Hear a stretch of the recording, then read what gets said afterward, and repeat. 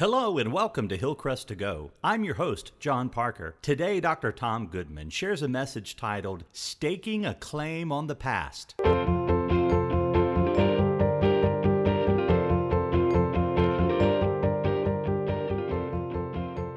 First, our scripture reading, followed by an important message from Dr. Tom Goodman. I cry out to God for help. I cry out to God to hear me. When I'm in distress, I sought the Lord. At night, I stretched out my untiring hands, and I would not be comforted. I remember you, God, and I moaned. I meditated, and my spirit grew faint. You kept my eyes from closing. I was too troubled to speak. My thoughts of former days in years long ago. I remember my songs in the night. My heart meditated and my spirit asked, will the Lord reject forever? Will he never show his favor again? Has his unfailing love vanished forever? Has his promise failed for all time? Has God forgotten to be merciful? Has he in anger withdrew his compassion? Then I thought, to this I will appeal. The years of the Most High stretched out his right hand. I will remember the deeds of the Lord. Yes, I will remember your miracles of long ago. I will consider all your works and meditate on all your mighty deeds. Your ways, God, are holy. What God is as great as our God? You are the God who perform miracles and display your power among the peoples. With your mighty arm, you redeemed your people, descendants of Jacob and Joseph. The water saw you, God, and the water saw you and withered. In very depths were conversed. The clouds poured down water. The heavens resound the thunder. Your arrows flash back and forth. Your thunder was heard in the whirlwind. Your lightning lit up the world. The earth trembled and quaked. Your path led to the sea, your ways through the mighty waters, though your footprints weren't seen. You led your people and like a flock by the hand of Moses and Aaron. Thank you, Robert, for reading today's scripture. You know, I read about a Jewish woman whose family had to go into hiding from the Nazis, and just before her father moved the family into a small windowless cellar, he drew his daughter to his side. He said, we may have to go into hiding for a long time. We have to figure out a way to remember how beautiful this world really is. And so he pretended to take an object down from the shelf, and he said, let's make a memory bottle. And we will put into it all that we find beautiful and attractive about this world. And the little girl's father had her walk barefoot through the cool grass. Together they breathed in the smell of different kinds of flowers and then closed their eyes to try to remember what those different flowers smelled like. They concentrated on the color of the sky and the feel of the breeze. And then the father said, now we're going to store it all away. And he mimed corking a bottle. They stayed in the basement a long time. And whenever the little girl felt despondent, her father said, pull out a memory from your bottle. And she said later on, sometimes I'd take out a patch of blue sky, sometimes the scent of a rose, and always I felt better. Even after we came out of hiding, I used my memory bottle to sustain me through the dark moments. Now in Psalm 77, a man named Asaph uncorked his memory bottle, and he pulled out something to remember. Do you know how often the Bible tells us to remember? The central ceremony of the Old Testament and the central ceremony of the New Testament are both calls to remember. The Old Testament people of God were called on to observe Passover every year and remember the time that God rescued them from Egyptian slavery. And then in the New Testament, the central ceremony that we have is the Lord's Supper. And the Lord's Supper is a call to remember what God has done for us through the sacrifice of Christ on the cross. Jesus said when he established the Lord's Supper, "Do this in remembrance of me." And so remembering is an act of obedience. But we see in this passage that Robert read to us that remembering is also an act of deliverance. I said that this man's name was Asaph. He was appointed by King David to lead the worship at the temple, not just once a week, but every single day.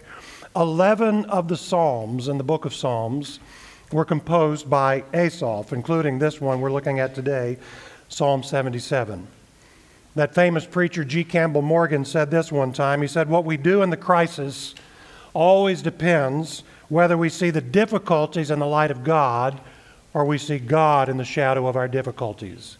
Now, G. Campbell Morgan was not preaching on this psalm when he said that famous line, that now famous line, but he could have been, because through the first half of Psalm 77, through the first 9 verses, Asaph confesses what it was like when he saw God in the shadow of his difficulties.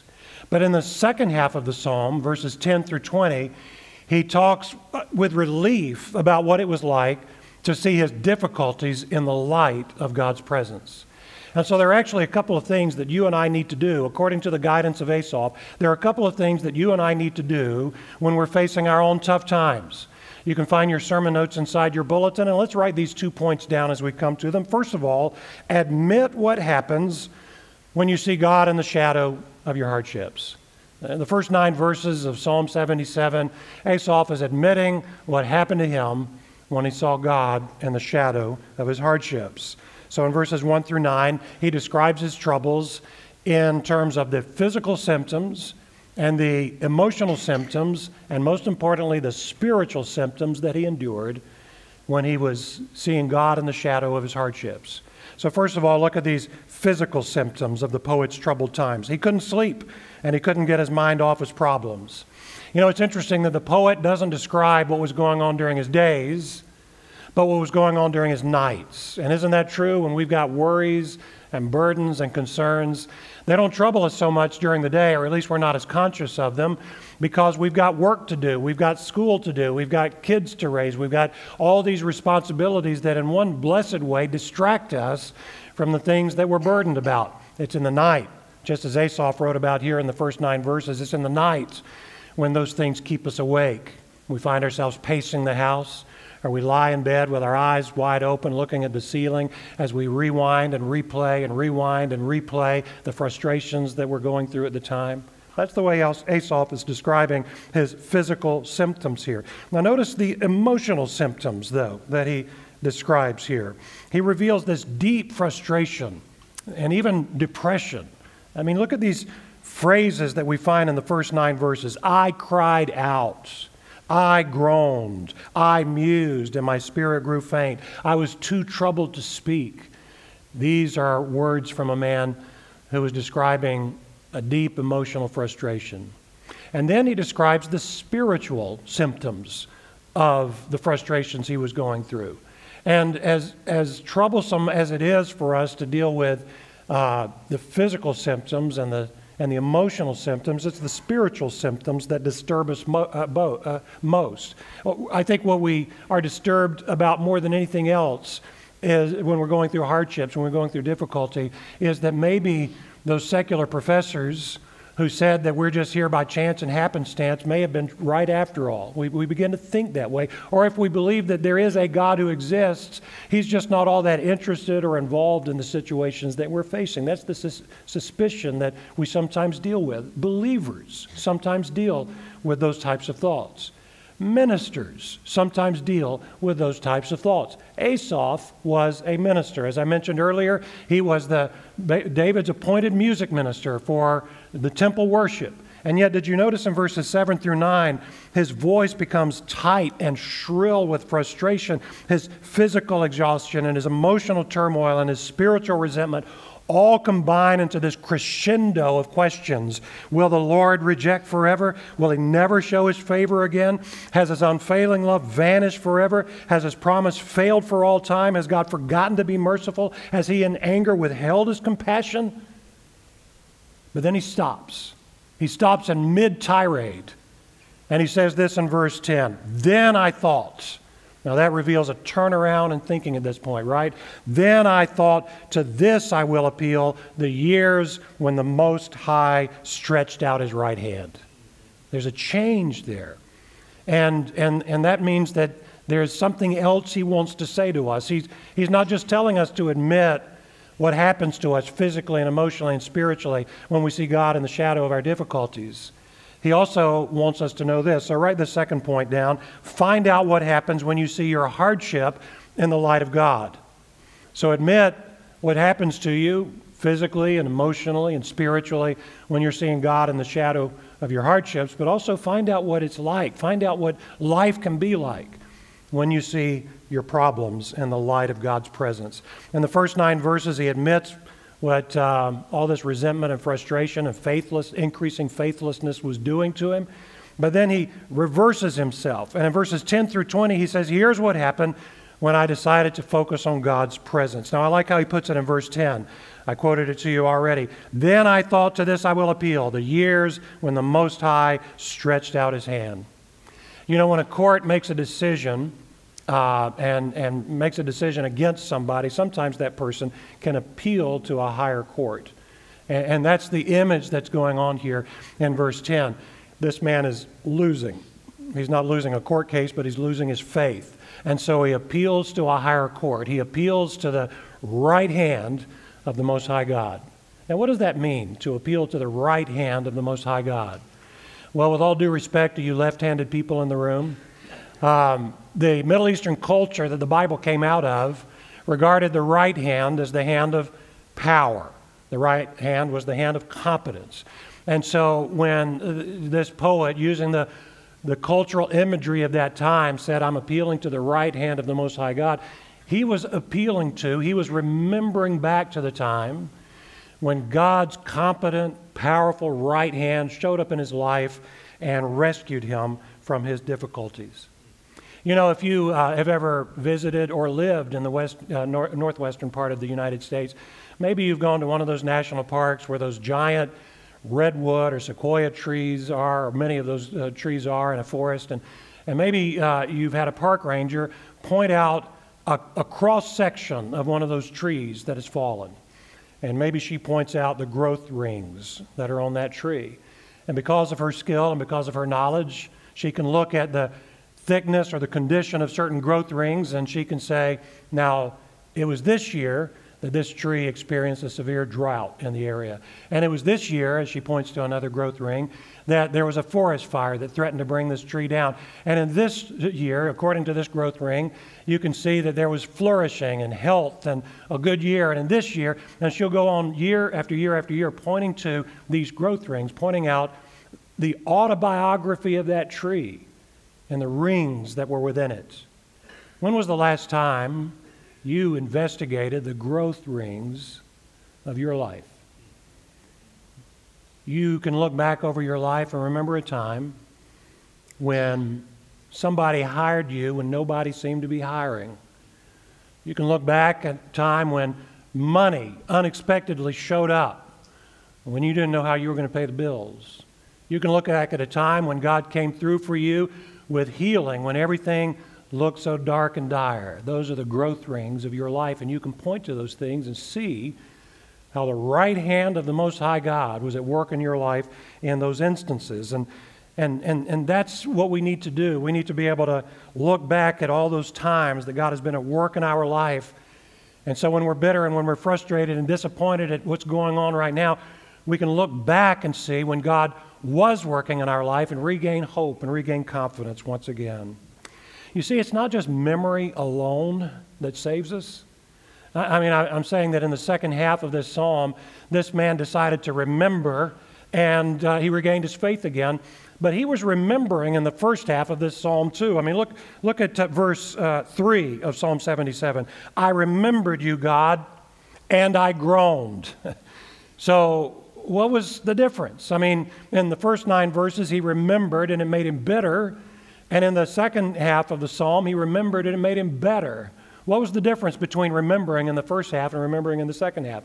Here was the difference. In the first half of the psalm, he was remembering the good old days. He was remembering when it all used to work, when it all used to roll out smoothly, when everything was going his way, and he wished for that kind of life once again. But in the second half of the psalm, he wasn't just remembering the good old days, he was remembering the bad old days and how God saw him through them. And that's what made all the difference. It's not just memory, it's remembering what God did for you in crisis times in the past that will help you maintain your faith in crisis times in the present. And that's what he says then in verses 11 and 12. I will remember the deeds of the Lord. You see him almost talking to himself here, demanding that he listen to himself. I will remember the deeds of the Lord. Yes, I will remember your miracles of long ago. I will meditate on all your works and consider all your mighty deeds. But you notice, though, in this psalm that he reaches back even further than the experiences of his own life. He looks back over what God has done for him in the past, but he looks even further back to what God did for his ancestors in the past. I mean, really, when you're reading through verses 13 through 20, what are you reading about? You're reading about the Exodus. Now, I told you that Asaph was the man that wrote this. He would have written this in the days of David or shortly after David. So it had been centuries since the people had been led by Moses out of Egyptian slavery toward a promised land. But he was still remembering that as if it was his own history, because it was his own history. It was the history of his people that he was a part of. And so he looks back over that time of the great Exodus, and all this imagery from verses 13 through 20 are all about that. You remember the story of the Exodus? At one point, Moses has led his people out of Egypt, and they get to the shore of the Red Sea. And then they discover that Pharaoh has changed his mind. He had let the people go, but then he changed his mind, and now he was coming after them with his army. And so behind them was Pharaoh's army. In front of them was this wide and deep sea. And then the right hand of the Most High God showed up. God said, Moses, you tell the people to follow you, you follow me. And he parted the waters, and the people walked through on dry ground with this wall of water on each side of them. And then when the Pharaoh and his Egyptian army tried to do the same thing and ride between that wall of water, what happened? The walls of water collapsed, and the enemy army was drowned by the right hand of the Most High God. So reading this poem of Asaph, he's looking back not just at what God did for him in the past and his own crisis times. He looked back even further than that at what God had done with the people that Asaph was now a part of, and he celebrated that. You know, reading this poem of Asaph, especially the ending, makes me think of another poet, somebody who's a little closer to our own years. You probably don't know or remember the name Margaret Rose Powers, but more than likely you know her poem. You may even have a copy of this poem up on your refrigerator or up on a plaque in your apartment or your house. Margaret was 20 years old, and she was recovering from meningitis on the family farm in Tillstonburg, Ontario. And she was confined to bed most of the summer because of that. And she felt so alone. Her friends weren't, intentionally staying away from her. They just had other things to do. And here she was confined to home. And she wrote in her journal, "I've never felt so empty and afraid." Now, an unusual chain of events took place. Her brother invited her out for dinner in hopes of cheering her up toward the end of the summer. And there, one of her brother's friends, a man named Paul, invited himself to sit at the table with the two of them. And then he invited her out on a date. And then several months later, he asked her to marry him. And she wrote in her journal later on the experience of walking on the shores of Lake Erie with her fiancé, Paul. She wrote, "The waves hissed into bubbles at our feet.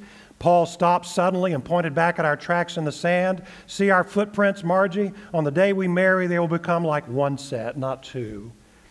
And that line stuck with her. And that night, She was thinking back over how miserable life had been 10, 12 months earlier, the early part of that summer past, when God seemed to be nowhere around. And she thought about this line from her fiance, and she said it was like a dream had come to her. She wrote later on about this poem, "I saw a story unfolding in my mind's eye. My pen took over, and I began writing it out. I saw myself walking along a beach with the Lord, and scenes from my life flashed before me. But during the most painful scenes, I noticed only one set of footprints was left in the sand. I asked the Lord where he had been when I needed him most, and then I wrote down his reply, 'My precious child, I love you and will never leave you. When you saw only one set of footprints, it was then that I carried you.'" And that's the story behind that famous poem, Footprints. Do you notice in verse 19 in our psalm today, as this poem is wrapping up, he said, "Your path led through the sea, your way through the mighty waters, though your footprints were not seen." Can you identify? In the thick of troubled times, God's footprints are not always seen. But that doesn't mean the right hand of the Most High God isn't at work, consoling you, comforting you, leading you, caring for you, and meeting your greatest need. So Psalm 77 shows us what happens when we are looking at God in the shadow of our difficulties, and it shows us what happens when we decide to look at our difficulties in the light of God's presence. And if Asaph had every reason to look back and build his faith on God's great Old Testament rescue, the Exodus, we have even more reason to do so as New Testament people, because the New Testament says that the Exodus was just a type. It was just a foreshadowing of a much greater rescue that was coming. Don't you understand that the New Testament looks upon the cross of Christ as a new Exodus for God's people? Because of the work of Jesus, who died on the cross in our place, he has rescued us from sin's bondage and sin's consequences. And he has, throughout our life, taken us on an exodus to his promised land of his glorious kingdom. In tough times, then, we don't just look back on the good old days and wish and pine for the way things used to be. We don't even just look back at the bad old days and how God came through for us, although that's a good thing to do. We need to do even more than that. We need to look back to that great exodus that God accomplished for us when he sent his Son to die on the cross to take away our sin, so that we might be rescued out of sin's bondage and brought into the great promised land of his kingdom. That's what the Apostle Paul told us to do. And in Romans chapter 8, a great New Testament passage, Romans chapter 8, verse 32, Paul wrote, "He who did not spare his own Son, but gave him up for us all, how will he not also along with him graciously give us all things?" You see what Paul was doing? He was moving from the greater to the lesser. He was moving to the greatest need we've ever had. And he showed how God met that need in the work of the cross. The greatest need we've ever had is to be rescued from sin and sin's consequences. And Paul is saying in Romans chapter 8, God took care of that great need. So don't you think that God can take care of any lesser need that you're experiencing and dealing with now? You see what Paul was doing? He was doing the same thing that Asaph was doing in Psalm 77. He was encouraging us and calling on us to look back not just at the good old days, not even just at our own bad old days where God came through for us, but way back to the great Exodus, the great New Testament Exodus. And if we will do that, we will find ourselves growing more and more in the faith that we claim to have. So let's go to the Lord in prayer right now. Father, I pray for two groups of people today. I pray for those who need to place their faith in you, and I pray for those who need to keep their faith in you. Help us to place our faith in you to save us from our sins. I pray that, Lord, for those in this room and those listening online who've never taken that step before. They've studied about Jesus, they've looked in the stories of Jesus, they've thought about Jesus, but they've never committed themselves to Jesus. Help them to place their faith in you to save us from our sins. And help us all who believe in you to keep our faith now that we have it, to keep our faith in you. not just to save us from our sins, but also to save us from our miseries, our frustrations, our heartbreaks. We might have times, Lord, when we forget our keys. We might have times when we forget a birthday. We might reach a time when we struggle to remember a name. But help us never forget what you have done for us in Jesus. And help us to trust that a God who loves us to the point of sacrificing to save us will be the same God who will never abandon those he's bought with a great price. We pray these things in Jesus' name. Amen. This concludes our podcast. Thank you so much for tuning in. Join us next time as Dr. Goodman shares a message titled, Someday My Prince Will Come. I'm your host, John Parker, and this has been Hillcrest to Go. For more information, please contact us at hillcrest.church.